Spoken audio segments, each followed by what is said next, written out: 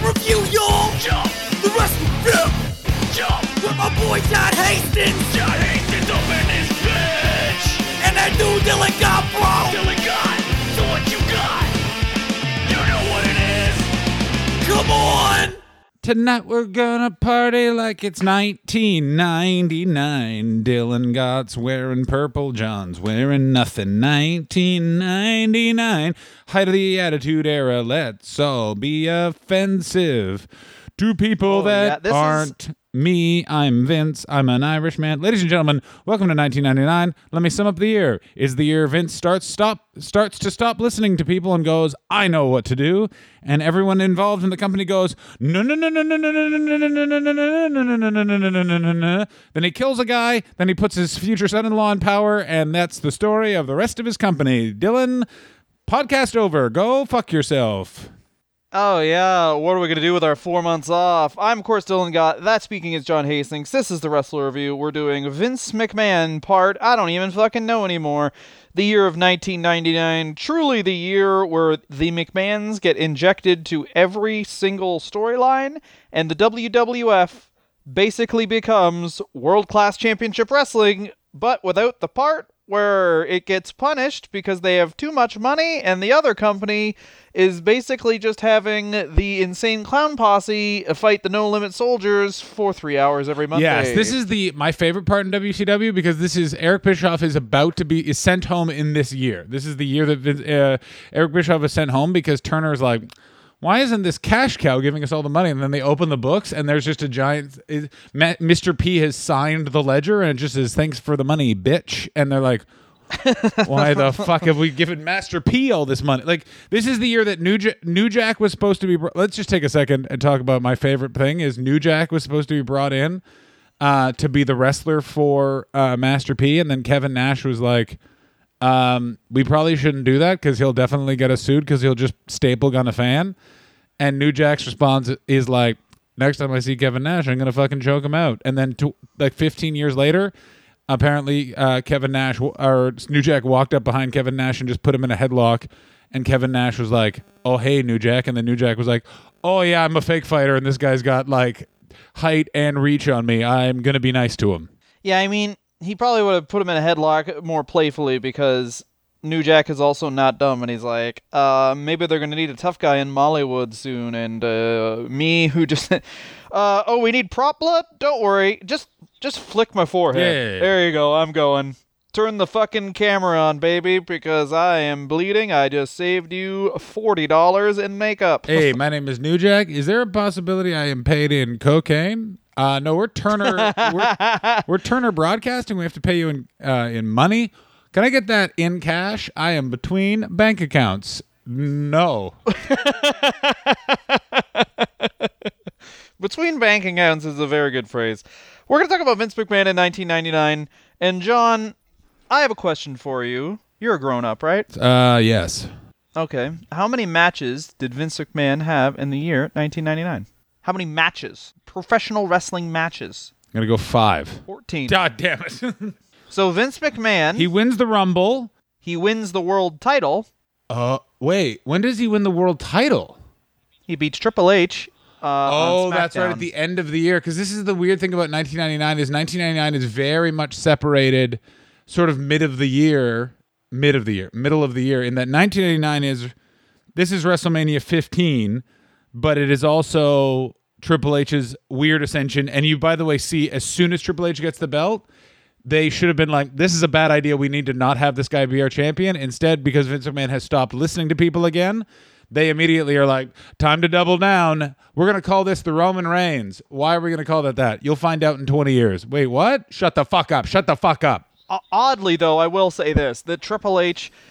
The reason why Triple H works so He does not work well. He does not work well. Triple H is a bad champion. He's a bad on the mic. Triple H's skill is that he is Vince McMahon's avatar in life. This guy doesn't drink. He doesn't smoke. His pleasure is listening to loud music like me, Vince. Yeah, except I have just talk radio where people yell at the host. Yeah. That's what I like. I have a compilation tape of people just swearing and yelling at the host. I wish that was true, but apparently Vince McMahon is real into classic rock. Like, he is Like if you drive with Vince McMahon, apparently what it is AC off, windows up, so you could smell his farts. Loud classic rock, and I would. That's fucking sick. Then.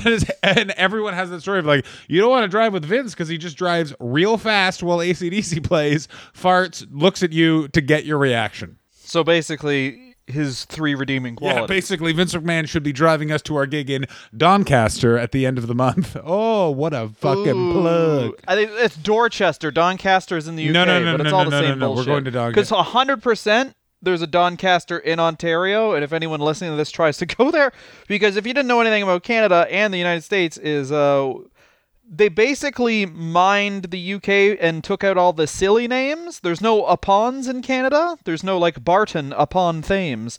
But there is just like, oh, look, Kingston, we got one of those here too. And London, sure. They even, in the greatest thing in London, Ontario, they have their version of the Thames, apologies. But it is just a ravine and duck shit net. That's all it is. It's eventually like, that's the Thames. And you're like, that's a kiddie pool with a guy pissing into it. Yeah, it's the Thames. Yeah. He's got a clock and his name's Ben. Fuck you. His name is Ben. He likes to jack off in public places. And what time does he do it? 3 p.m. That's Big Ben. That's the dong. That's what that's when he takes out his dong to tell you it's 3 p.m. You can use that. So yeah, Vince McMahon correctly, I think, in this year is like, I can't wrestle this much because I am the big heel. I need to replace myself as the heel at the top of the card. He tries The Undertaker, realizes, wait a minute, no one talks about this, but during the Attitude Era, The Undertaker sort of gave up on wrestling and was like, I'm going to eat hamburgers and dress all in black, because that is, you called it, slimming. I mean, I disagree slightly. I think that it's the final game of the... Because it's also, they have to go 90s dead man, and there's nothing more wrestling 90s than He Worships Satan, because that was scary in the 80s, and wrestling is 10 years behind. And The Undertaker, I think, gave up when he came back in as the American Badass. Like, that's when he's literally just like, my move is I eat ice cream for a long time outside of the ring. All right, my move is I got a new move. Can I do it off my back? Yeah. It's called the Hell's Gate. This is my yard. I want to lie down in my yard. We're getting all the highlights of the wrestler. We're getting into My Yard, Undertaker very soon. But first we get Satanist. Let's walk the path. I got some boots in the desert and I gave them to the Big Show. I don't fucking care. No. He left the Big Show in the desert and he came back with fucking snakeskin boots because he killed and fucked the snakes or whatever that is. This is also when they have immediate buyer's remorse on the Big Show, where the Big Show comes in, they give him a 10-year deal, and then he says, oh, sick, you know what I do with 10 years? I get fat for 8 of them. Thank you. And then the Big Show honestly operates his life much like a star athlete does, where the star athlete looks left and then they look right and they say, oh, there's no one else like this on this team. I'm going to be shit for the middle of the contract, but the start and the end, ooh, baby, you better believe I'm going to be amazing. Towards the end of that 10-year deal, the Big Show fucking got slim. He had the Mayweather match and it was like, wow, I guess the Big Show is exactly what we wanted. And he was like, tricked you. Being on the road makes me love catering. I'm going to eat chicken wings in wherever the shower is in this building. Yeah. Hello, my name is Paul, and I am looking to drink milk. I want to drink cream. It's more fattening. I hate my job. Yeah, because again, how his contract starts is Vince McMahon brings him into Vince's house. Because this is happening in 1999 where they're starting to raid WCW now. Vince McMahon full tongue makes out with the Big Show and goes, that's my plan. And Paul White is so confused. He's just like, I guess I'll sign for 10 years. $1 million a year, by the way, for 10 years. What a difference 18 months makes. I can't afford Brett to 18 months later. That tall man, give him all the money. Good. But it's also a tall man who's 27 versus Bret Hart, who's like, hey, instead of going with Steve and him flipping the bird, how about me and Owen have a waist-lock match? That's what the fans want. Hey, Vince, I just noticed you made a hardcore championship. I should actually have that because some of the sex I have is pretty hardcore. I watch a lot of it on Viewer's Choice pay-per-view, and then that's where I get my ideas for cheating on my wife. I honestly, this is real. Did you know this? That The Godfather, it was actually just what Bret Hart was like off camera. Yeah. But then on camera, he just put it together. And light up a fatty for this pimp daddy and say, stew who is right. Yeah. If you want to get aboard this hoe train, it'll be going by my dad's house to let him know that all the babes I get are hotter than my mom. I fucked her and she's hotter than you, mommy. The heart story. Hello, Mom. Happy Mother's Day. I just want to let you know that on your Mother's Day, I always have sex with a woman named Helen. This one's got big jugs, and I had to legally change her name to Helen.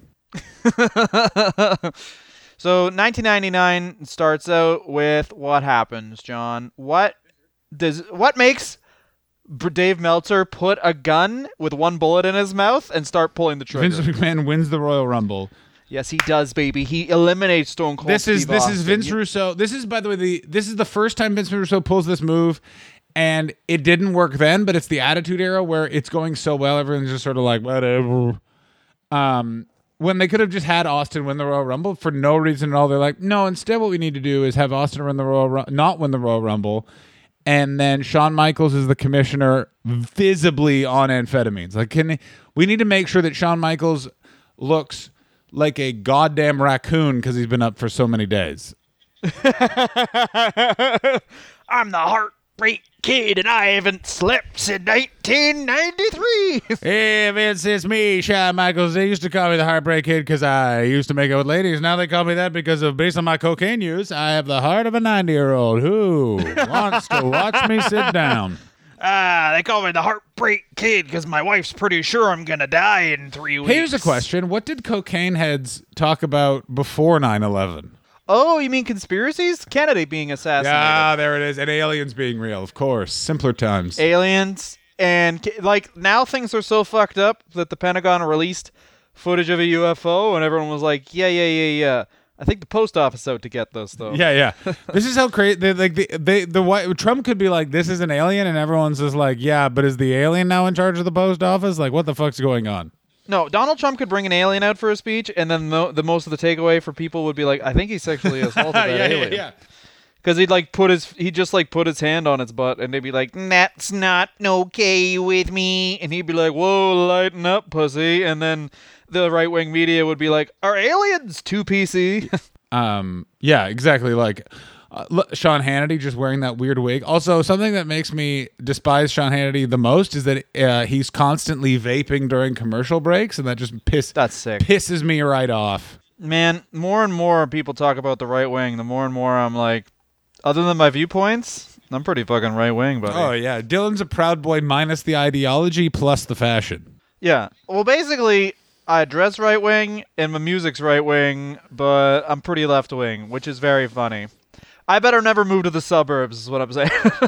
Oh, yeah. Or I'll be like, oh, what's that tattoo? That's all the flags in the world on my chest. I just circled the one that I like at that moment based on where I'm living. What's very funny now is I have a friend he's a very good promoter, and Dylan also has this friend, but he is also the best at not reading the signals of a video being popular. So many times he's like, look how well these guys did. And I'm like, yeah, because they're dog whistling to racist people, or this is just a Proud Boy talking about views. And he's like, yeah, man, but they got like 10,000 views on TikTok. That's pretty sick. And you're like, okay, please don't emulate this.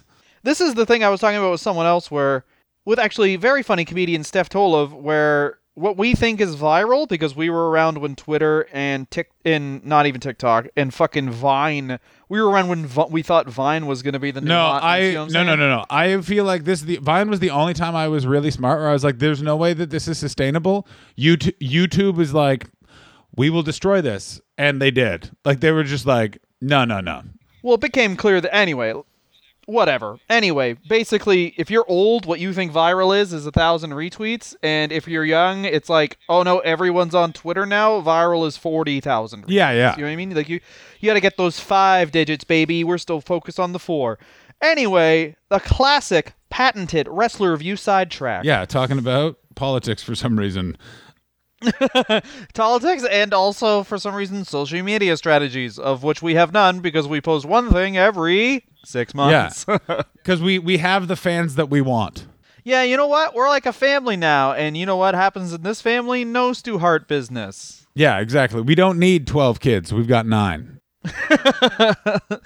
So Vince McMahon starts the year. Let's just do it by his matches. He wins the Royal Rumble. He lost to China in an arm wrestling contest 12 days previous. And then he beats Stone Cold Steve Austin in a gauntlet match February 8th of 1999.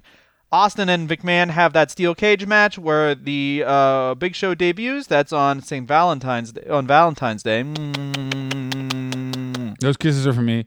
I think that, by the way, the St. Valentine's Day Massacre is an unsung amazing pay-per-view for a variety of reasons. You have the rematch of The Rock and Mankind, which is a far more delightful match to watch than the match they have at the Royal Rumble, where it's literally, the match should just be called... This out of shape man gets CTE thanks to the future biggest actor in the world, and don't worry, we're going to show his kids learning what pain is. Welcome to the Attitude Era. We do not care for feelings. And then, if you actually watch carefully, you can see Mick Foley's daughter decide to start posting bikini shots on the internet in 10 years.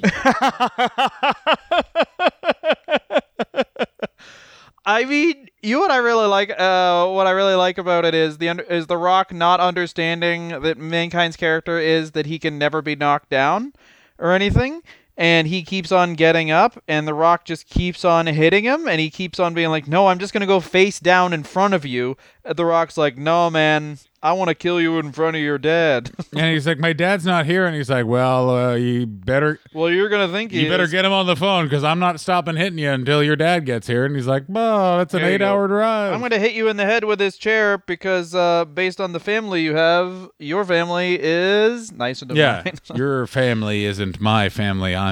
My name's Dwayne. The reason actually that happened is because The Rock and Mankind were talking backstage previous, and Mankind was like, "Oh yeah, because you know when your dad shows up on your birthday," and then The Rock was like, "You mean takes a gig?"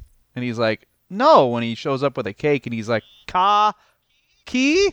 What's key? That's like it's got icing on it. You cut it up. In your cocaine. In your family, do you call a woman that's not your mother, even though they're still married, cake? Because we do not call that in the Johnson household. Yeah, you know when you bond with your dad? Oh, yeah. Like when your girl dumps you, so you stake outside her house? Yeah. No, you know, you drive around, to women's houses and take a shit in your own underwear, throw it at the door. You know, bonding with your dad. Okay, and then he hit him with the chair. Dwayne, just before we get out there, I just need to call my dad and just talk to him for a bit. Dude, he needs money. I assume that's the reason why I talked to my dad. Wow, your dad needs money. Yeah. Though you can definitely tell that The Rock is one of those guys where that smile's a bit too wide. So if you just brought up like, hey, your dad's dead, he's going to be like, yeah, I'm sad. And those words mean, yeah, I don't have that drain on my finances anymore. Jesus fucking Christ. But also, Rocky Johnson, we would be remiss to say, the two birds on his chest were trendsetters. People do that all the time. Yeah. The type of porn that Dylan got watches and constantly shares with me usually feature that tattoo. Yeah, I'm always on Pornhub tagging John on the comments, and John's like, stop reminding people I have this account. And then John's just posting solo male vid, which is just him shitting. Where he goes, oof, too many taquitos again. Sometimes I'm just reading a book on a closed toilet. Yeah. People are into absolutely everything. Yeah. So let's start that. The Wrestler Review Pornhub channel. The Wrestler Review Pornhub channel, just me reading Howard Zinn's The People's History of the United States. Yeah, exactly. Whatever that is. Yeah, just a dry throat reading, very confused on the subject matter. Yeah, a lot of this noise. Oh, yeah. And then... a lot of dry licks of the fingertips. I'll tell you who else's fingertips were dry. Vince McMahon's after that steel cage match. The St. Valentine's Day Massacre is one of the unsung great pay-per-views of the Attitude Era. One of the many things is that don't get talked about success is this is the best time of the WWE using their legends in that all of their former stars that are brought back in are always portrayed as doddering, fun old men. Like, this is the only time when the Iron Sheik doesn't make you go like, ugh, Christ. Because he's just like, baby, all right, I show you how to use muscles or something. And then Dominic DeNucci is literally just talking about drop kicking people, and Bob Backlund full on talks about the economy, while Mick Foley is just like, guys, I need you to know my brain is swelling to the point you can feel it in my ears. So if you could just talk while I sleep standing up, that would be real cool. Yeah, he'd be like, I just forgot the name of my third son. You don't have 3 sons. Oh, no. Oh no, that's my dog I left at the kindergarten. Oh, no. So Valentine's Day Massacre obviously was a great PPV. Also, it should be mentioned that... Hardcore Holly fights in a lake. Yes, best hardcore match ever. Yeah. They fight in a lake. Yeah.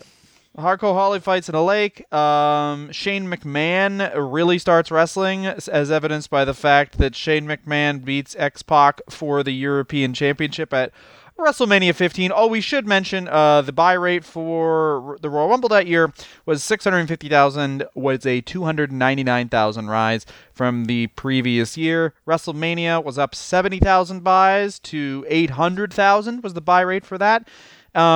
Dog shit matches, but this is the weird thing where, like, really you can split the Attitude Era, even though it is 4 years, 97 to 2001 roughly, into two. Essentially it's two things. Basically, there's 97 to 99 before they get Eddie Guerrero and Benoit and Malenko and Perry Saturn, and then post them, they start to get all these great workers from other companies. Like, people forget just before ECW and WCW collapsed, or sorry, I should say just before WCW collapsed, they did get Rhino, and Rhino fit in so fucking well with that company. Like, he was such a good, where it was like, they just fell ass backwards into, not only did they have characters that worked, they had a high variance in body types, where, like, now everyone has the same body type, where it's like every single person in this company does CrossFit.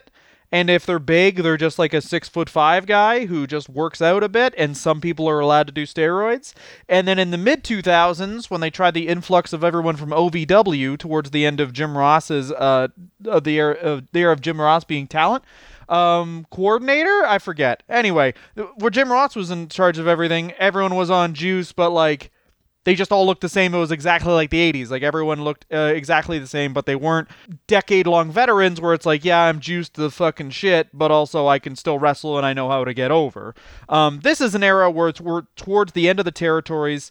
Obviously, they have all these misfit toys from ECW coming in and being their mid-card, which really, really helps populate and is the main reason why the Attitude Era is so great, because every single guy on this roster is like a decade-long veteran, and if they're not, they're just one of those freaks who gets wrestling immediately. Yes, the other interesting thing to note is 97 and 99 is Vince delegating and listening to the experts that he has.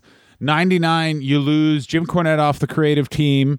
Jim Ross is now way too busy, because what comes with that mid-card also comes with a lot of personality problems. Like, they basically are like, these guys are great wrestlers in the ring. They are also excellent takers of drugs and makers of phone calls. So Jim Ross is busy. Vince McMahon now takes back the reins of power and is making all the decisions.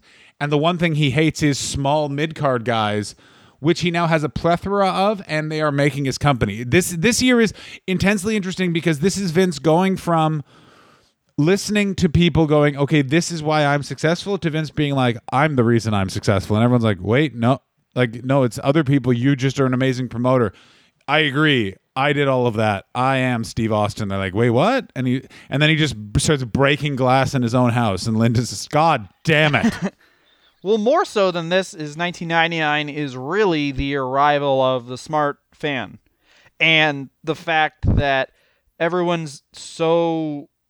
I'm gonna disagree with you on that. I think that the smart fan literally was born with the shaking of hands of Vince and Steve in 2 years. 2001 is the rise of the, like, are you fucking kidding me? How? I will not be watching this pay-per-view again. I will be purchasing on DVD, of course. No, but I mean, so the smart fan as we know it is born in 2001 with Stone Cold's fucking heel turn. But this is the born smart fan where it's like, still now people are watching shoot interviews where people talk about stories from 1983 and a time they got drunk at the fucking Holiday Inn, you know what I mean, in Poughkeepsie. Jim Cornette has a war chest to weather what I like to call Cuckgate, because there's over 100,000 people that want to hear that man swear, and then just talk about a time Bobby Eaton took a big shit. It's fucking huge, you cunts. You're fucking bad. Jim Cornette is pro wrestling Joe Rogan. Holy shit. He is pro wrestling Joe Rogan. And of course, where he can do all this fucking backward shit, but no one cares because his core fan base is just like, yeah, but he knows how the Midnights should have been booked. Yeah, but yeah, because again, this is Vince Russo, Jim Cornette, all of this booking, all of these decisions are born out of the conflict between those two guys. What's very interesting is they're such polar opposites that they basically, like, it's like they both are, they're both anime characters and they can shoot energy at each other, and the streams touch, and in the middle is the perfect wrestling idea because they're coming at it from such different directions. Like Vince Russo's like, bro, here's the match. We find his mom, we stab her. No, you fucking idiot, you can't fucking tell your mom. And then it turns into Eddie Guerrero just having a great match with someone. Yes. Yeah, exactly. And then out of that, you get Latino Heat with him and China. Oh, phenomenal. When they go to his... Even though they were both gone by then. But everyone knew the form. People... Anyway, what I was originally my point was this is the book... I'm speaking... Personally, I was 14 at this time. Not only did I think I was never going to have sex, I had accepted it and become one with the idea. And so, just bulking up on as many, holy shit, so wait a minute, what actually happened at the fucking Montreal screw job? Like, everyone wanted to know what was going on behind the scenes, so the idea of Vince populating the show with not only himself, but his fucking son, and then later in the year you get Stephanie... everyone forgets how into the idea of Test and Stephanie, but Test had one of the hottest debuts in wrestling just because he fucked over Triple H and then aligned himself with almost getting married with Stephanie. People forget this type of thing, how into the McMahons people were. Even Linda gets on the fucking Oh, TV yeah, show. because again, this is the height of Steve. So, yeah, Test is in the he's in the corporation at this point. He's in the corporate ministry. He debuts by pretending to be a bodyguard for Motley Crue and then fights a guy. It's so awesome. Yeah, buddy. And I didn't know who Motley Crue was, and I was like, I guess that makes him tough. I did, and I was just like, well, kickstart my heart. This show is just for me, I guess. My heart. Kickstart my heart. So then you've got the corporation feuding with the ministry. Now, this is clearly Jim Ross being like, heel stables can feud with other heel stables, and we'll shake it out and see who becomes the good guy. That's basically how they do it. And then this is also a great play on the Vince character because it freshens it up briefly, which is Vince then gets really sad because Undertaker is full trying to kidnap and stalk his daughter. And you have the most interesting part of this is Undertaker finally kidnaps Stephanie. Vince McMahon has to go to Steve Austin and be like, Steve, you got to help me rescue my daughter.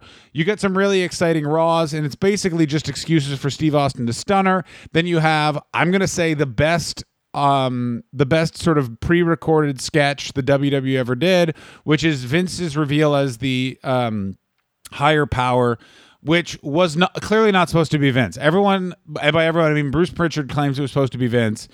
It was possibly supposed to be Christopher Daniels. I believe it was supposed to be Ric Flair because Ric Flair was in huge contract disputes with WCW, but Ric Flair, because he's the terrible businessman, did not sign with the WWE. If they had Ric Flair come in as the head of the corporate ministry, it would have been interesting. It would have been weird as fuck, but it would have been real fun. Well, it would have been weird to be like, yeah, I'm a goth. Woo! Learjets. Makeup. You know what I mean? Where it's like, no, it would just had blinged out Marilyn Manson. Like, what's he supposed to do? All you have to do is the advantage of Ric Flair is Ric Flair was always talking about, I associate myself with the baddest motherfuckers. This faction is the baddest motherfuckers I've ever said. We said all of this to fuck you over. I never said I was religion. I am the higher power. I've had more belts than anyone else, and it's a proxy that Steve Austin could feud with. It's also this weird time of the 90s was very much like, old stuff is lame. New stuff like big, giant silver pearls that form a necklace. That's cool. Make sure your pants are very baggy. Like that. I think that we could learn a lot from that time, though, because there's been so much reinventing of the past in wrestling. This is the only time where people would scoff at the idea of, like, if they revealed Ric Flair as the higher power, people would be like, who the fuck cares about this fucking old guy? I disagree. With his long hair. No, for sure. I mean, dude, people... If you're a wrestling fan and you like the WWF, which a lot of people do, just like the WWF at this period, I can speak personally. I'd be like, who the fuck... Oh, you mean this guy Bret Hart beat up? Okay, what are we bringing back? Bob Backlund now? Is he the higher power? Like, who cares? Nah, it's again because it was such a weird. This was the first big letdown of the Attitude Era. Was Vince's reveal, and it was clearly Vince. They fucking save it of that. I did it all to fuck with Austin. It leads to Austin going to WWE. I had my daughter kidnapped because of Austin, baby. You get some sweet Linda McMahon acting, which we here at the Wrestler Review always in favor of, and you get. This is the reason why they will now do overly long sketches is because Steve Austin going to WWF headquarters and just pranking people is fucking great. For no other reason that there was thought put into it. Like he goes to the accounting office and he's like, why did you just spend $400,000 here? And they were like, oh, that's the time you concreted a car to a fucking parking lot, you ass. And he was like, oh yeah, I was sick. That's cool. But also it should be mentioned that they're now convinced that the sketches are the good thing. Where it's not the sketches, it's the character. Yeah, it's exactly. They had a year, 2 years of character development, specifically of Stone Cold being just like a badass who killed everybody, no nonsense, kicked the shit out of everyone. And 1999 is where he becomes basically fun Steve Austin, who's pulling silly pranks such as, I'm going to be, like he comes out with the suit and hits Vince in the balls, takes a Polaroid of him after he hits him in the balls. Basically, think about it like this. Steve Austin is the WWE stepdad. Hulk Hogan is original dad. He's fucked off. Steve Austin comes in. First half of the Attitude Era, that's when he's no doming your mom. He has his own chair. Yeah, I'm drinking with lunch. I want you to know a couple of things. Shakespeare is for girls. You're a boy. Also, you piss sitting down. In my house, never been to prison, but I have been to jail. And then 1999 is when Steve Austin, when your mom is like, Steve, you need to make a choice. You either put a ring on this finger or you get the fuck out. And he's like, I can't make first and lasts, but I can steal a ring. And that's when Steve Austin starts to be like, I guess I'll be fun. He starts like playing catch with you sometimes. And he's like, don't worry, we're getting a pool. And what that means is he's just going to fill the backyard with water and you swim in mud, bitch. We got a mud pool. Look, a hole I dug and I pissed in it. Now put your foot in there. That's a pool. So April, the biggest moment in wrestling history, Sable's Playboy photo shoot. Yes, this is the Jack heard round the world. Yeah. This is the fappening. Yeah. This is the entire thing where it happens, where just a bunch of fucking 14-year-old boys nutting all over the I'm going to place. predict 60% of the junior fappers to those images now are no fap. Really? I'm gonna go. There is a direct correlation. I guarantee that they like jack to that. Okay. 20 years later, they're like, you know what? No jacking off. Time to get myself a collared polo and to get real weird. Oh, yeah. Time to get some fucking tiki torches. I got a point. Because here's the thing about being a no-fapper. Not all no-fappers are horrific pieces of shit, but all horrific pieces of shit are no-fappers. Really? You don't think there's anyone who's like a big jacker who's like, you know what? I jack off all the time. Oh, there's those as well. But I've yet to, like... I guarantee if someone's like, I do not masturbate, you check their timeline, you're going to see an All Lives Matter, and you're going to see, let me tell you why you should not get unemployment. You fucking don't work hard enough. I don't know, man. This begins like a weird thing for Vince McMahon, where he essentially, it's not outright said, but I'm sure it's heavily implied that, like, if I'm going to give you TV time as a female performer on my show, you are gonna have to do Playboy. I guarantee Vince McMahon heavily looked into starting to become a human trafficker when he saw how much money he made from Sable. I guarantee Vince McMahon probably heavily looked into just like, why don't we just have our own nudie magazine? Oh yeah, I bet you he did. I bet you he. I guarantee. Well, he already had a magazine called Raw, and I guarantee he was just like, oh yeah, we just show We just show cunts, no tits. He doesn't. How about this? How about my cock the next episode? It's raw, baby. Just show them what they need. And he kept just showing it to people, and they're like, I mean, it's very average. And he just went, that better mean impressive. But this must be a weird thing where Vince McMahon got famous in the 80s based on, like, being a fake person to an extent. Like, appropriating what America liked at the time. And then 1999, he must be weeping with pride because he was like, you mean I could have just been myself the whole time? Yeah, they like what I like. Ah, ha, ha, ha, ha, ha. Exactly. Exactly. They like who they are who I am who they are. I now can't just get the image out of my head of Vince McMahon touring a warehouse in the Red Hook district of New York with and then we will keep the people in this container, and if they act up, we kill them. Ah, ha, ha, ha, ha, ha. Can I be here for the killing? Ha, ha, ha, ha.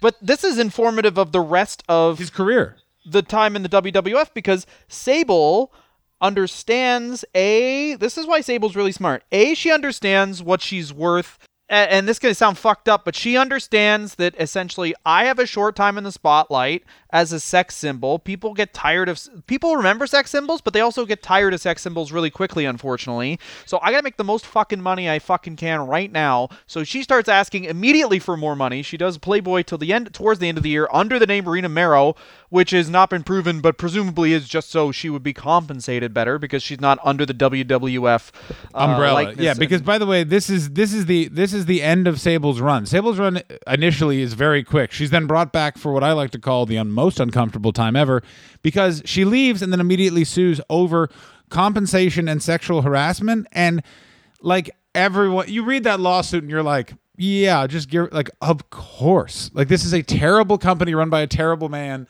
And you were definitely, like, based on just the conversations Jim Cornette has reported, where it's like, all right, the Patriot goes over now. Let's spend 45 minutes talking about Sable in white lace panties. Like, it's just like, that's not an appropriate conversation for a workplace environment if you're the CEO, because I guarantee that he called her and was like, good, the voicemail shows she can listen to this whole conversation anytime she wants. So this is an interesting point where Vince really was pushing for the Playboy stuff because he was something he knew that WCW couldn't put on their show, and something that Eric Bischoff talks about a lot, which is 1996, WCW is the edgy product, and then Vince McMahon takes it a step further, and Bischoff, I don't know how he would have taken it a step further, where it's like, kill the guy. What's going to happen?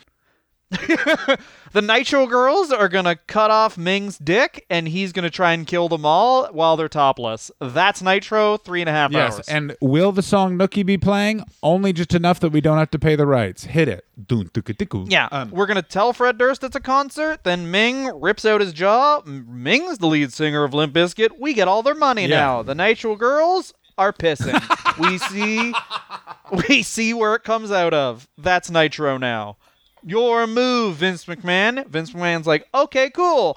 I just bought some planes. They're going into the Pentagon. Your move, WCW. Oh. How about this? I came up with a virus. It's not done yet, but gonna shut down the world for a while. Bam, pandemic. That's what we're living in right now. WCW's response to Playboy. That's what we're living in. Absolutely. But I think that the WCW response should have been, let's just do wrestling, because as this year and the next year progress, you see that this is the beginning of Vince McMahon's basic strategy is like, I know we're a wrestling company, but I think we need half an hour in a cowboy bar where Booker T wears a small hat. And they're like, why would we do that? And he's just like, because I got a lot of small hats, so shut the fuck up. Like, because I want to see him in a small hat. What I thought the answer was in the question there. You fucking idiot. I mean, we could talk about what WCW should have done and would have done wrong for a million years, as many people have. But what we're gonna do right now is take a break because it's only May in 1999, and what happens in May? The least fun thing, maybe of all time. We'll be back right after the this. Godfather is robbed of his ability to win to retain the Intercontinental Championship. That's what happens in May. Nothing else. Mm-hmm. And that's all.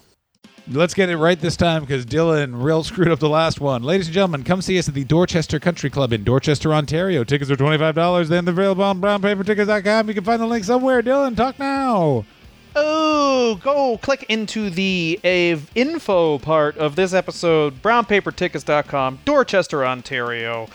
I don't really fucking know where it is, but there's a dinner and show option for 50 bones, and then there's $25 for just the show.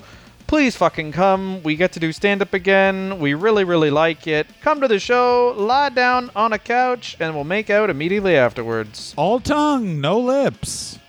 Ooh, yeah. All right, it's May 1999, and Dylan's favorite thing in wrestling happens. Oh no! John, where were you when you heard about Owen I can Hart? tell you, I was in the back of a taxi cab in Ottawa, Ontario, Canada. I had just come back from England, where I was with my mom, who was on a business trip. We were in Europe for like 2 weeks, and the front page of the Ottawa Sun said, "Wrestler Owen Hart dead." And I was like, what the name of fuck? And You were like, the corporate ministry really got to him. I was like, well, this is fucking crazy. Everyone was talking about it on the schoolyard. The pay-per-view was watched at my friend Kevin Milliken's house, and his dad apparently said, "Where's John?" And then they're like, "Oh, he's in Europe." And then he said something like, "John's fat," and they all laughed. And I've wished Kevin's dad harm ever since. I pray that man drowns in a hot tub.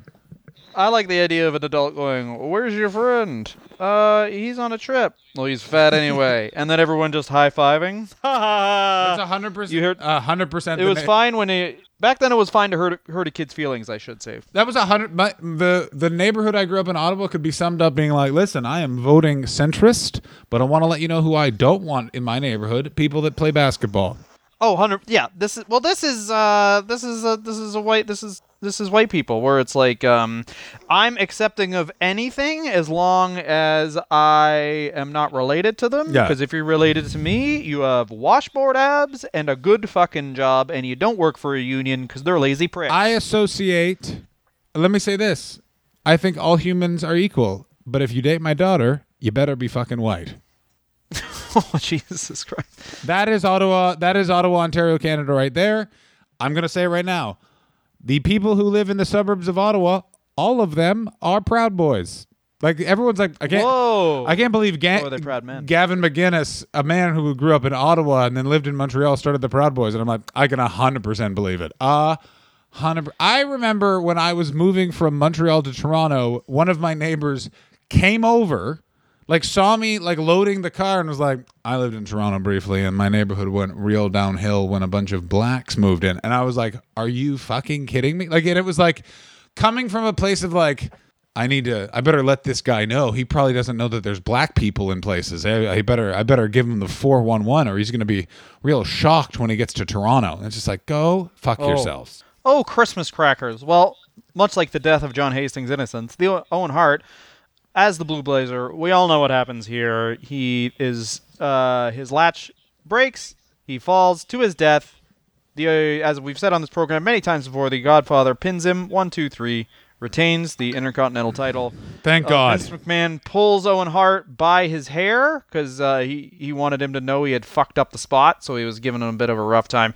Pulled him by his hair out of the ring, gave him a tongue lashing. Stu then called him and went, Yeah, that's good. Good for you, Vince. You better give him half the money for this shot back, because you only get one spot like this, you little fuck. Hey, listen up, Owen. You're blonde. You know what that means. I don't fucking like you, so I'm glad you're fucking dead. This is the eulogy at Owen Hart's funeral.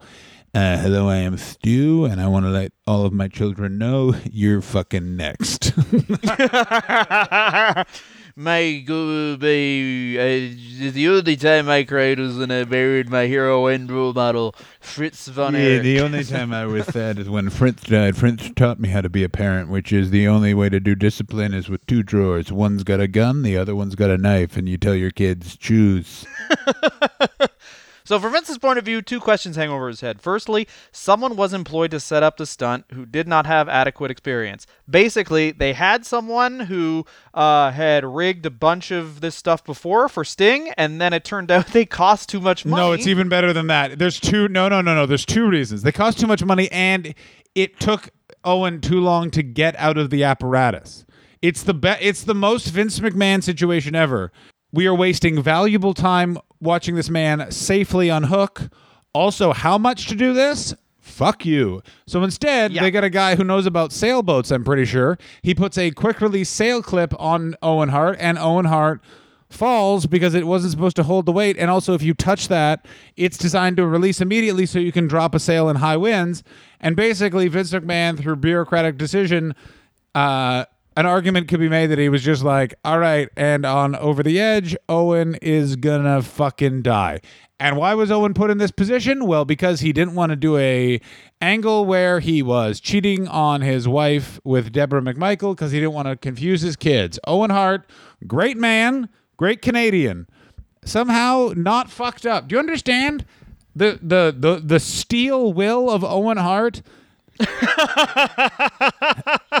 Not to be a psychopath from that like literally the second most normal Hart brother is Bret.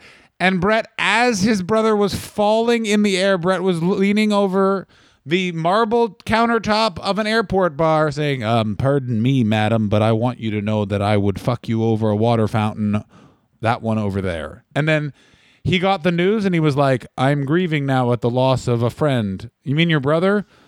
No, friend.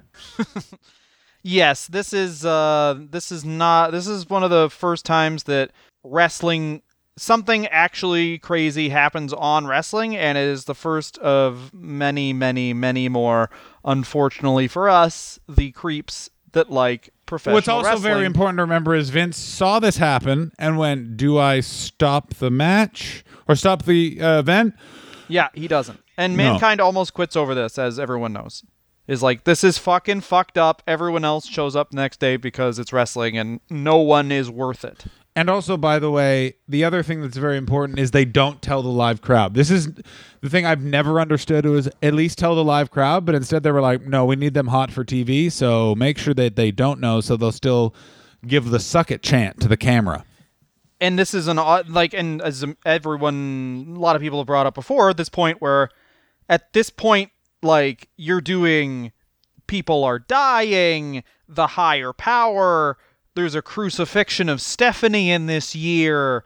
You're doing crazy angles where it is totally plausible from the fans' perspective that they could just fake someone's death. Yeah, of course. And the Big Boss Man got hung at WrestleMania.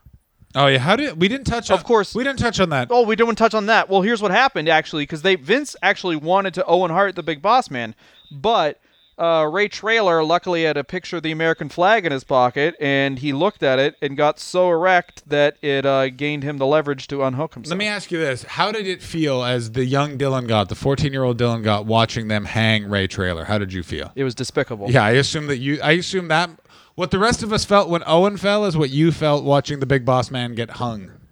I was already dead inside. You couldn't have done anything to me. I've been prepared. I've been steeled for the death of my mother ever since that moment when I saw my second fatherly the father figure in my life pass away. I've seen Dylan's preparations for his mom's funeral, and it involves just that being played on a screen, and he goes, "That's why I'm not fucking crying."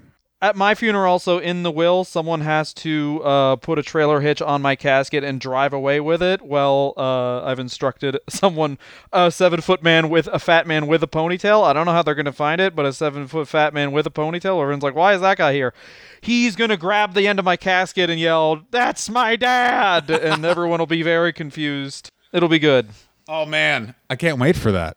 Also, Big Boss Man fed Al Snow his dog, which was later stolen by South Park. And you can convince me of nothing else. The Big Boss Man not only perfected being a heel, he perfected comedy as we know it. So, after May, when Owen Hart passes away, but Vince McMahon says, "Can we get him to pose for Playgirl now?" And then his wife says, "I'm never talking to you again." And Vince McMahon says, "Well, you're a fucking cunt." Which, by the way, if you guys want more information on this, watch The Dark Side of the Ring. I'm sure you have. But The Dark Side of the Ring on Owen Hart, because for years I thought Martha Hart was basically like everyone was like, "Oh, why doesn't she want Owen to be in the WWE Hall of Fame?" Like, even Brett doesn't talk to her because he thinks Owen should be in the WWE Hall of Fame. Like, Owen would have wanted that, and her point is, they murdered my husband. Yeah. Basically, her point is, well, I don't really care to get an award from the people. Like the Nazis, I don't care if the Nazis give an award to my grandfather either, who they also murdered. Like, who cares? I mean, and also it's not like that they were like, "Here's a mistake. Let's make this right financially." No, because it's Vince McMahon, and immediately as soon as Owen is lifeless on the canvas, he's thinking, "How do I get out of being sued?" Yeah, he calls Jerry McDivitt and is like, "Jerry, I hope you're stood up because you're going to need to run to a law library and figure out how I can blame this on his family." And you need to understand that, and it's covered briefly in the Dark Side of the Ring, but the Chris Jericho interview with Martha, it goes into this a lot more in depth. Pretty much she immediately files a lawsuit, as you do because it's the States, for wrongful death. And Vince immediately goes, I'm suing you for filing that. Essentially, he tries to sue her for filing that in the wrong state because he's claiming that she's trying to profit off the death of her husband. And the reason why he does that is because he wants it filed in Connecticut, not Missouri, because in Missouri, he'll have to pay more money. But in Kansas, there's no damages for a workplace accident such as this. And let me tell you what, Vince does not win. And I guarantee Vince is still angry about it to this day.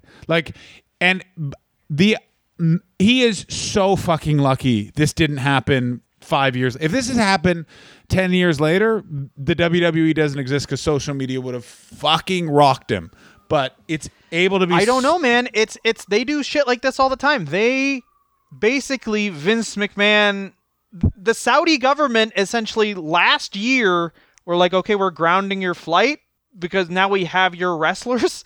And Vince McMahon said, yeah, fucking kill all my wrestlers. I don't give a shit. I'm out of here. I need to see a man about some coffee. Like, he doesn't fucking care at all. As much as the Mr. McMahon character is born out of him being a callous businessman, this dude doesn't give a fucking shit about anyone that doesn't have his last name. And I mean, and he doesn't really care about the boys with his last name. He cares about, like, him and Trump, I guarantee, have had long conversations about fucking their own daughters. Oh, God. I'm sure they wouldn't fuck their own daughters, but they have talked about daughters swapping. No. They have talked about fucking their own daughters. And I'm not saying this allegedly. I'm saying it's a proven fact. And I would, please... go ahead and sue me, Vince McMahon and Donald Trump, to prove that you haven't had a conversation where you talked about having sexual intercourse with your own daughters. I will... For the record, sue him and not me. Sue me and Dylan Gott. I will go to that lawsuit. Sue John only in a court of Mars law. No. Come at me. I will meet Jerry McDivitt. I guarantee Jerry McDivitt will be wearing a bolo tie, and he will be quite polite, and I will not wash my hands when I piss, and then I will shake his hand. I will suck off Jerry McDivitt to get out of a lawsuit. That is audio, and that is real shit. So, drop to my knees, unbuckle the pants. I'll look up at him the whole time, make him feel like a big man. Do you understand how amazing that lawsuit would be? And in the case of slander... a pale man with no bank account has just sued a billionaire and the president because he claimed... I would demand a jury trial, and this would be my defense. What do you think, everyone? And at least half of them would be like, that fucking big-headed kid who's wearing shorts for no reason is 100% right. So, July 12th, Chris Jericho signs with the WWF.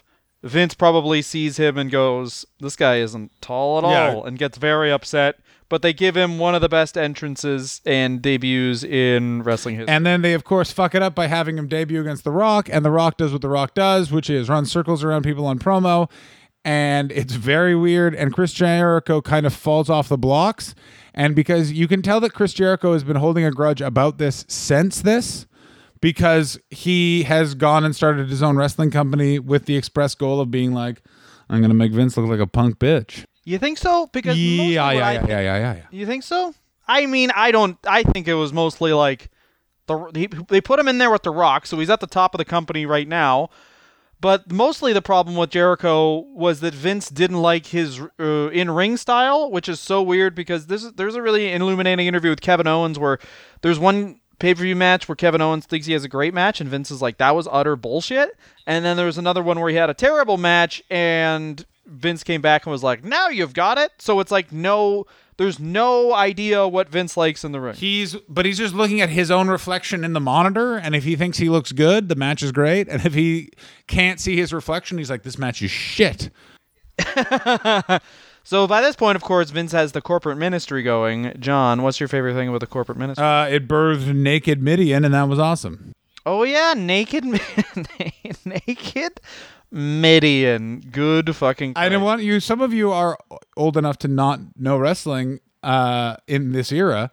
Naked Midian is exactly what you think. It was the guy. It was Phineas Godwin wearing a fanny pack that was concealing his newts, and then he would run in the ring naked, and Jim Ross would literally die with laughter.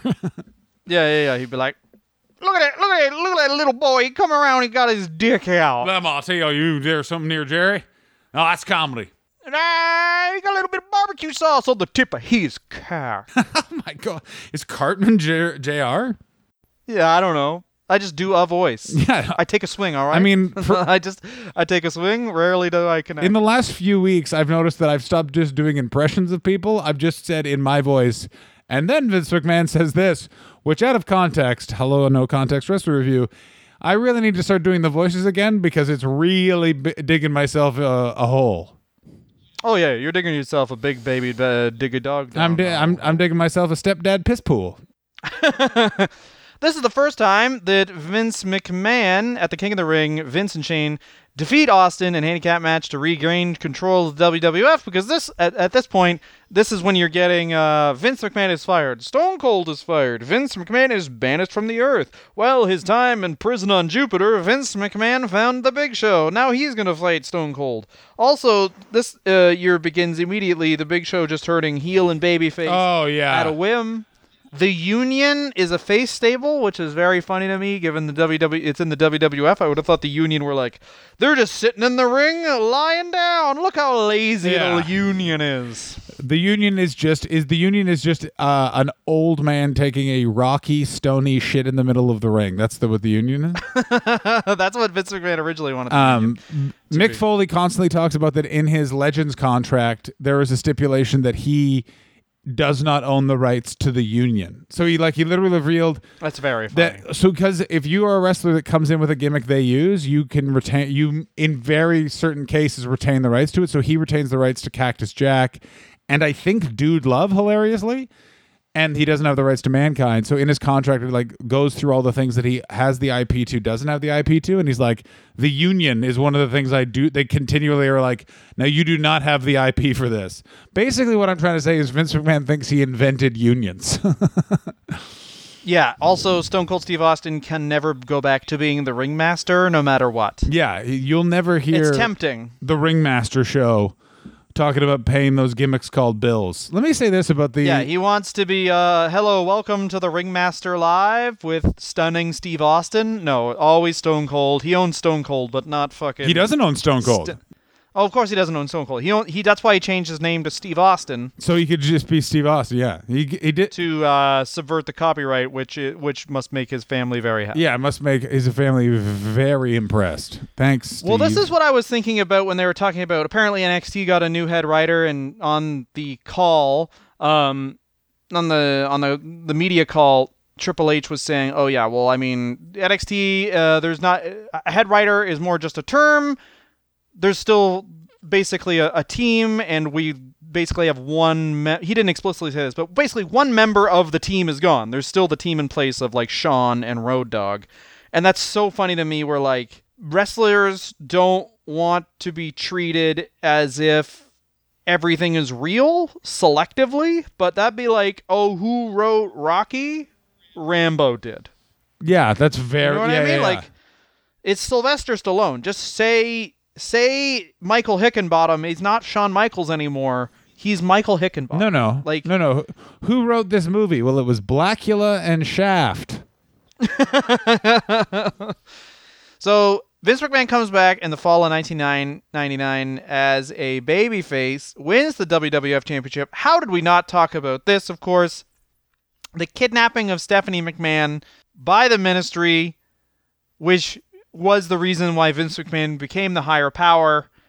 this is when, as we've said before, he fills the screen with McMahon's. Stephanie, by the way, is a terrible, terrible performer for the first, I'm going to say, 10 years of her being on television, and then in year 11, she just became great. But in classic McMahon formula, the only person who can ever get one over on Vince McMahon is The Rock or Stone Cold Steve Austin or Triple H. One of the Holy Trinity.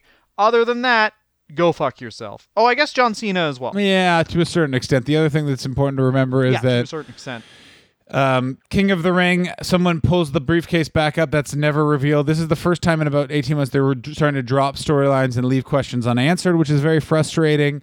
You also have, this is the rise of Triple H is done very quickly. He has a bunch of feuds, and basically as soon as King of the Ring is done, because he doesn't win King of the Ring. No, who does? He'd always been in that top mix, though, and I do, because we started with this. You don't think Triple H was good, but no, Vince McMahon needed a proxy.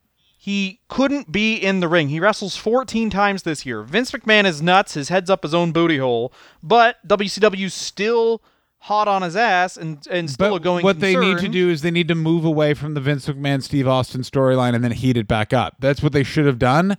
And they did for a bit, because they moved into Triple H versus Vince McMahon with Vince and it's a repurposing of the same thing. Vince is supposed to Undertaker is defeated by Steve Austin at Fully Loaded. Vince McMahon is supposed, he's fully loaded, full of cum is what the implications of that title is. The Fully Loaded with cum in brackets. Yeah. How big are our balls? They're full of white. Yeah. We have big white balls. Continue, John. Vince McMahon should have gone away for a year at this point. The full year should have been, this is when Vince is at the office. He's planning the IPO, which also happens in this year. Like, there's a bunch of shit that's about to happen that's fucking crazy. Vince didn't need to be on television in this moment. They are lapping WCW at this point. WCW does not last a fucking another year at this point. They should be, if they're a very good business, they have spot. It's the fucking wrestling business. They know what's going on with WCW. He needs to go away. Instead, they do last another year. That's 1999. They were done in 2001. Okay, they last just over a year. Sorry, Dum. Sorry, Dylan. I'm sorry. He posted a wrestling podcast for 5 years. What? Ridiculous. Anyway, continue.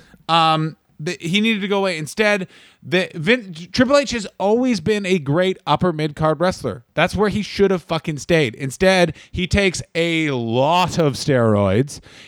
They decide to give him promos where he just talks about it's my time, the game is going to be finally over, all this bullshit that no one is looking for. No one is impressed by it. No one likes it. No one gets behind it, to the point that the SummerSlam views are down because it's all but indicated that Triple H is going to win the belt from Austin, to the point, by the way, Austin doesn't want to do it. This is never addressed. Steve Austin thinks Triple H is a piece of shit and always has, and never fucking put him over or got in the ring with him.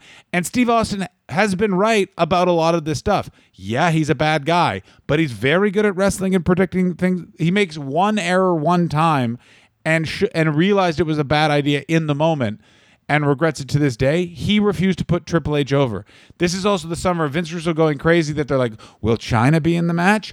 This is where it starts to get really screwy, and they needed someone that wasn't Vince Russo or Vince McMahon or Jim Ross, because Jim Ross is too busy dealing with talent now because the roster is finally deep with addicts, to come in and be like, no, this isn't working. It doesn't fucking work. Like, honestly, a great idea which they should have done is you could have turned Mick Foley heel again and people would have felt genuinely betrayed by it. I think so. I think Mick Foley was he's way too likable. You need a guy who's like, honestly, the person that's their savior, the person that should have been Vince McMahon's proxy, is just the timeline didn't fit, was Kurt Angle. Kurt Angle comes in November at Survivor Series. He beats Shawn 100% Stasiak. right.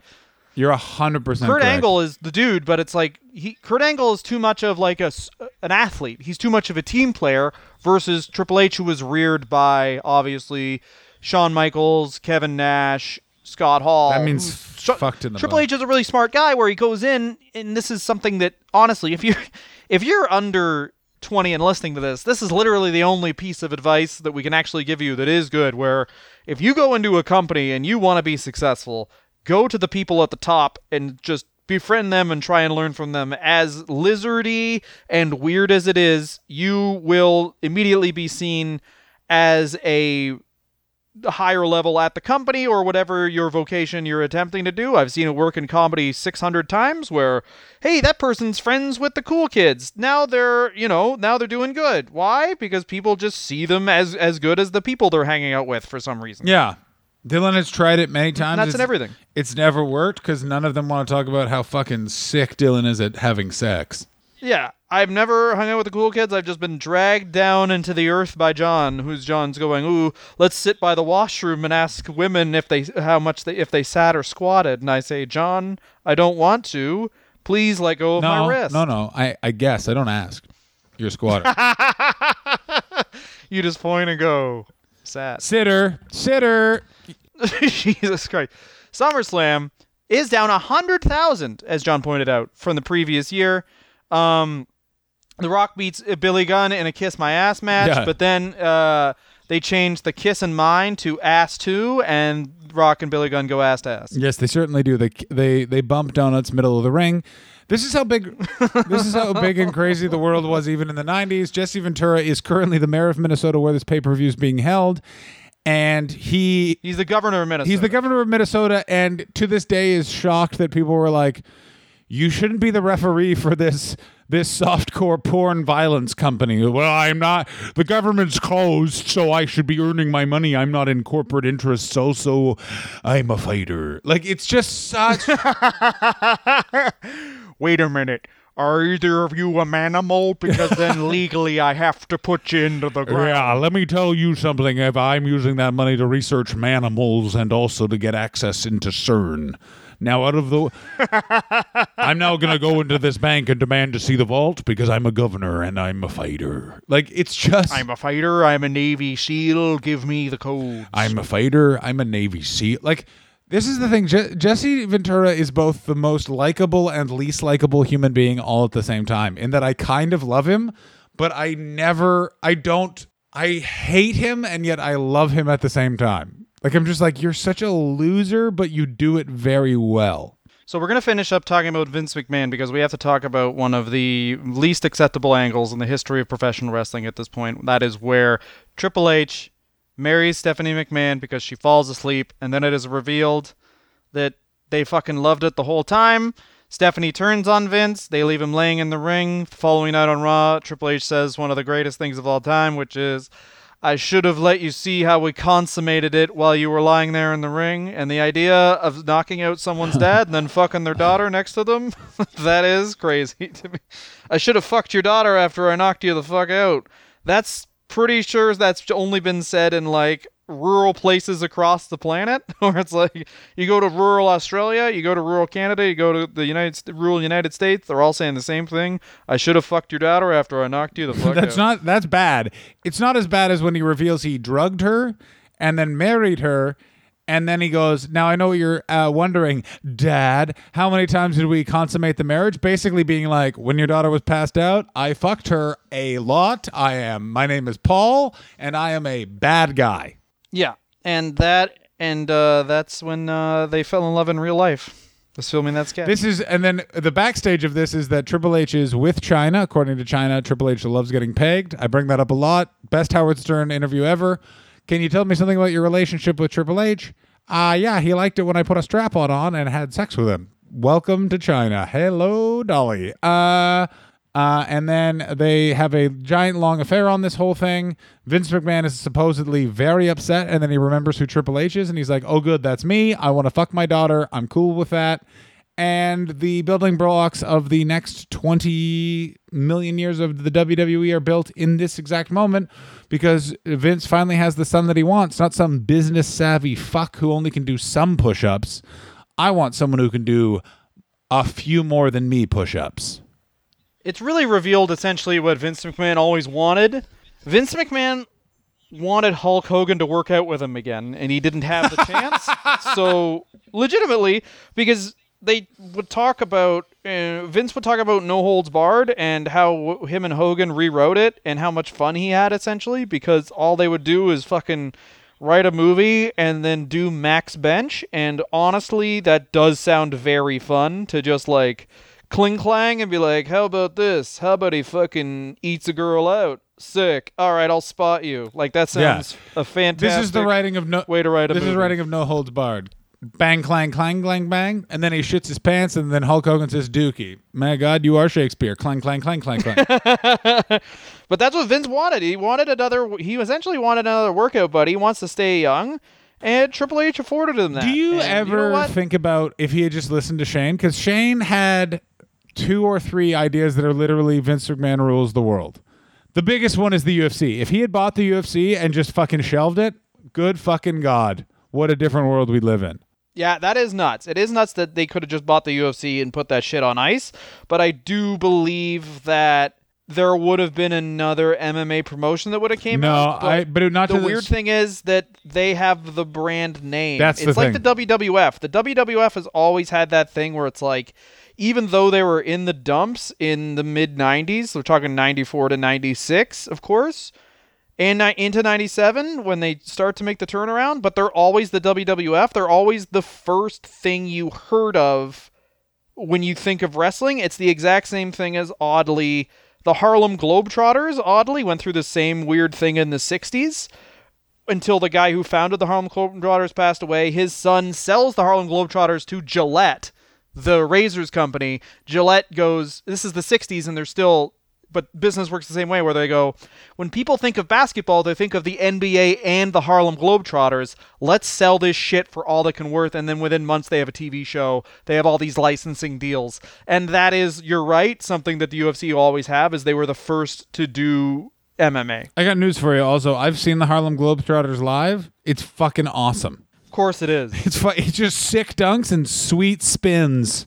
And apparently the only time it ever bombed was when they did it in Russia the first time, and the second time they fucking got it. Yeah. Also, it's for me the greatest Simpsons joke ever is that Krusty bets on the Generals, I think they're called. Yeah, he bets on the Generals. Wait a minute, you spent however much money franchising the name, and then you bet against the Harlem Globetrotters? I thought the Generals were due. The Generals were due. Oh, it's the fucking best. So, John, I have a question. What is the best thing about 1999 for Vinnie Mac? Martha Hart learns pain. No, I'm so sorry. That's not true. There you go. That's not true. No, keep it. No. Say it again. No. Say it again. Everyone knows you know. Like Disavow. Not true. Best thing about Vince McMahon, I'm gonna say about 1999 is that he puts the belt on Mick Foley at the top of the year. It's a great way to start the year. It's a beautiful. Yeah, that's why I brought that up. Also, it's a great feel-good story. It establishes Mick Foley and puts him in that main event echelon and kind of makes him bulletproof for the rest of his career until he goes to TNA. That's when he gets real sick. that's when he gets fucking cool. That's when he gets fucking tight as shit. I hope he wears a lot of lumberjack and really talks about just one woman he's friends with and Santa Claus, because that's Mick Foley post 2003, and it's uncomfortable, not in a way where you call the police, but you do have a word with a child before he heads over to his house. You got 911 in your phone immediately. Oh, yeah. You're like, there's something in those egg sandwiches and they're making me feel uncomfortable. Yeah, I'm going to say that's the best thing, and the worst thing is, of course, his murder of Owen Hart so that he's out of a harness slightly quicker than expected. Wait a minute, you think that the murder is the worst thing? Yeah. What do you think the worst thing is? What do I think the worst thing is? I think it's probably the 14 matches he had. I mean, that's too much. He's an old guy. Yeah, you know what? You make a good point. You change it from the murder to the 14 matches? No. I thought you'd see my point. No, I'm going to keep mine at the murder. You're going to keep yours at the murder. Well, I mean, I guess someone doesn't care about professional wrestling. The weird thing is, it's the dichotomy of Vince McMahon where he becomes such a good performer this year. Literally every segment, he goes from like a tentative announcer man in 97. He is good in 98, but this 99 is where he becomes, and this is what happens, of course, when you have a guy in every single segment on the show. Yeah, he just learns how to do it. In 99, he becomes a monster. He becomes one of the best performers in the history of professional wrestling. Yeah, Dylan Gott falls in love with him. They get married. But it's one of the things where this is why the McMahons have been on television for a million years, is because there's no other person Vince McMahon would put on television this much other than someone he's related to. And then every time he puts another person on TV, he goes, well, that guy's not as good as Shane. And it's like, yeah, but you've invested 600 fucking hours of television time into Shane before he became good. You invested however many hours of Triple H. Like, the rise of Triple H is like, he's in DX in 97, 98, he's the leader of DX, in 99, he's in the corporation and heel DX, and it's like, you see this all this time, and they've given this guy as the lead of a stable. But he's also given an unbridled period of time where there's no other competition in terms of the big names the fans recognize. Because The Rock is out filming movies, Steve Austin is out with an injury, Undertaker is at home eating chicken tenders. Triple H is basically the only name recognition person that they have at the company, and then it's Mick Foley, and they do an angle where Mick Foley is fired. Yeah, so they're pretty much forced into making McMahon a face, and it goes into something I think that they don't do enough now, where it's like, the reason why Stone Cold Steve Austin became the double stamp erase at babyface wasn't because he shook hands with Bret Hart, it was because Bret Hart left, and by proxy, Stone Cold was the next guy. Basically, Vince McMahon didn't want Bret Hart and Stone Cold Steve Austin's feud to happen at all. He thought it was bad for the company and storyline, and Bret Hart's gone now, and now Steve Austin is still fucking kicking the shit out of shit, and that's how him and Vince's feud gets started. And the reason that Vince's feud starts with Triple H is because is still a bad person. It's just Triple H is a worse person. So he never turned heel. He never fucking shook hands with Stone Cold and said, sorry, I got that one wrong. It's just that Triple H is worse, so then that makes him a babyface. And they don't do that anymore. Anytime they make a new babyface, it's like they rescind all the views that made the fans like them in the first place. Yeah, if you break it down, Vince's problem with Triple H is only I get to fuck my daughter. Like, that's basically what Vince McMahon is saying with how he's presented in this moment. Yes. Yeah, he's already organized The Undertaker to crucify his daughter, so there is a reason why she should be mad at him. Yeah, it's fucked. So that's it for this week. Vince McMahon. Oh, sorry, what was your best thing about Vince McMahon in this year? He put the belt on Mick Foley. Oh, and they went public. Oh, we didn't. They went public. We didn't even talk about that at all. We need to talk about that before we wrap up the episode. So we're going longer than long, baby. We're going John Hastings penis, not Dylan Gott penis. Whoa. They go public. Now, this is incredibly important. This legitimizes the WWE on the international financial stage. This makes Vince McMahon a billionaire very soon after. It also makes the executives at this time incredibly wealthy for life. And Jim Cornette claims it's a stock market scam. There is no real reason for them to go public besides the legitimacy it adds. It's an influx of cash, but in the end, it does become an albatross for this company because they are liable to stockholders. They have to have quarterly stock meetings. They have to make decisions. All of that sort of stuff predicated not on it being Vince McMahon's money, but being public money. They can take risks up for a certain point, but the entire reason that they scale back the controversy is because stockholders start going, go fuck yourself. The stock starts high-ish, starts big, drops for a long time, and then slowly climbs back up in the next subsequent 20 years. It's an incredibly interesting move he makes. It's a move that also financed the XFL. One of the things that dropped the stock price spectacularly was, of course, the failure of the XFL. I think that the going public was a giant fucking mistake on Vince's part because in the end, there is a possibility he could lose the company. Someone could do a hostile takeover. He could lose the company, which may happen sooner than later because he's basically just a man with dementia and a perm now making very bad decisions. For no other reason than Renee Young has just left as of this recording after contracting coronavirus, and a big argument could be made. She left because she was put into a hazardous work environment by her employer. If that could be legally proven, he's fucking toast. But that's the thing. Everyone's a subcontractor because the case brought by people not only, but certainly including Raven. I forget exactly that case, but Jerry McDivitt somehow beat a case that was pretty much a layup, like, we're subcontractors, why can't we work for other companies? And then the judge was like, because you guys are pussies, that's why, case dismissed. Because you are bags of shit? Wait, what? because you're all wearing sleeveless things to a courtroom, get the fuck out of here. Yeah, I mean, it certainly changes. There's a very good series right now on Between the Sheets. I think it's once a month where they talk about, and it's WCW from the angle of not that, oh my God, how are things run there? It's WCW from the angle of corporate wrestling. Now, we don't think of the WWF becoming corporate wrestling for another couple years. I do. But basically, once it stops being just the McMahon family business and he becomes what is that? Oh my God, I'm so dumb. He becomes accountable to shareholders. It does change the company, particularly in the mid-2000s, but they're making so much fucking money at this time, no shareholder is going to be like, hey, don't throw Sable into the mud, and then be like, your tits are out, that's bad. Yeah, it's a very odd...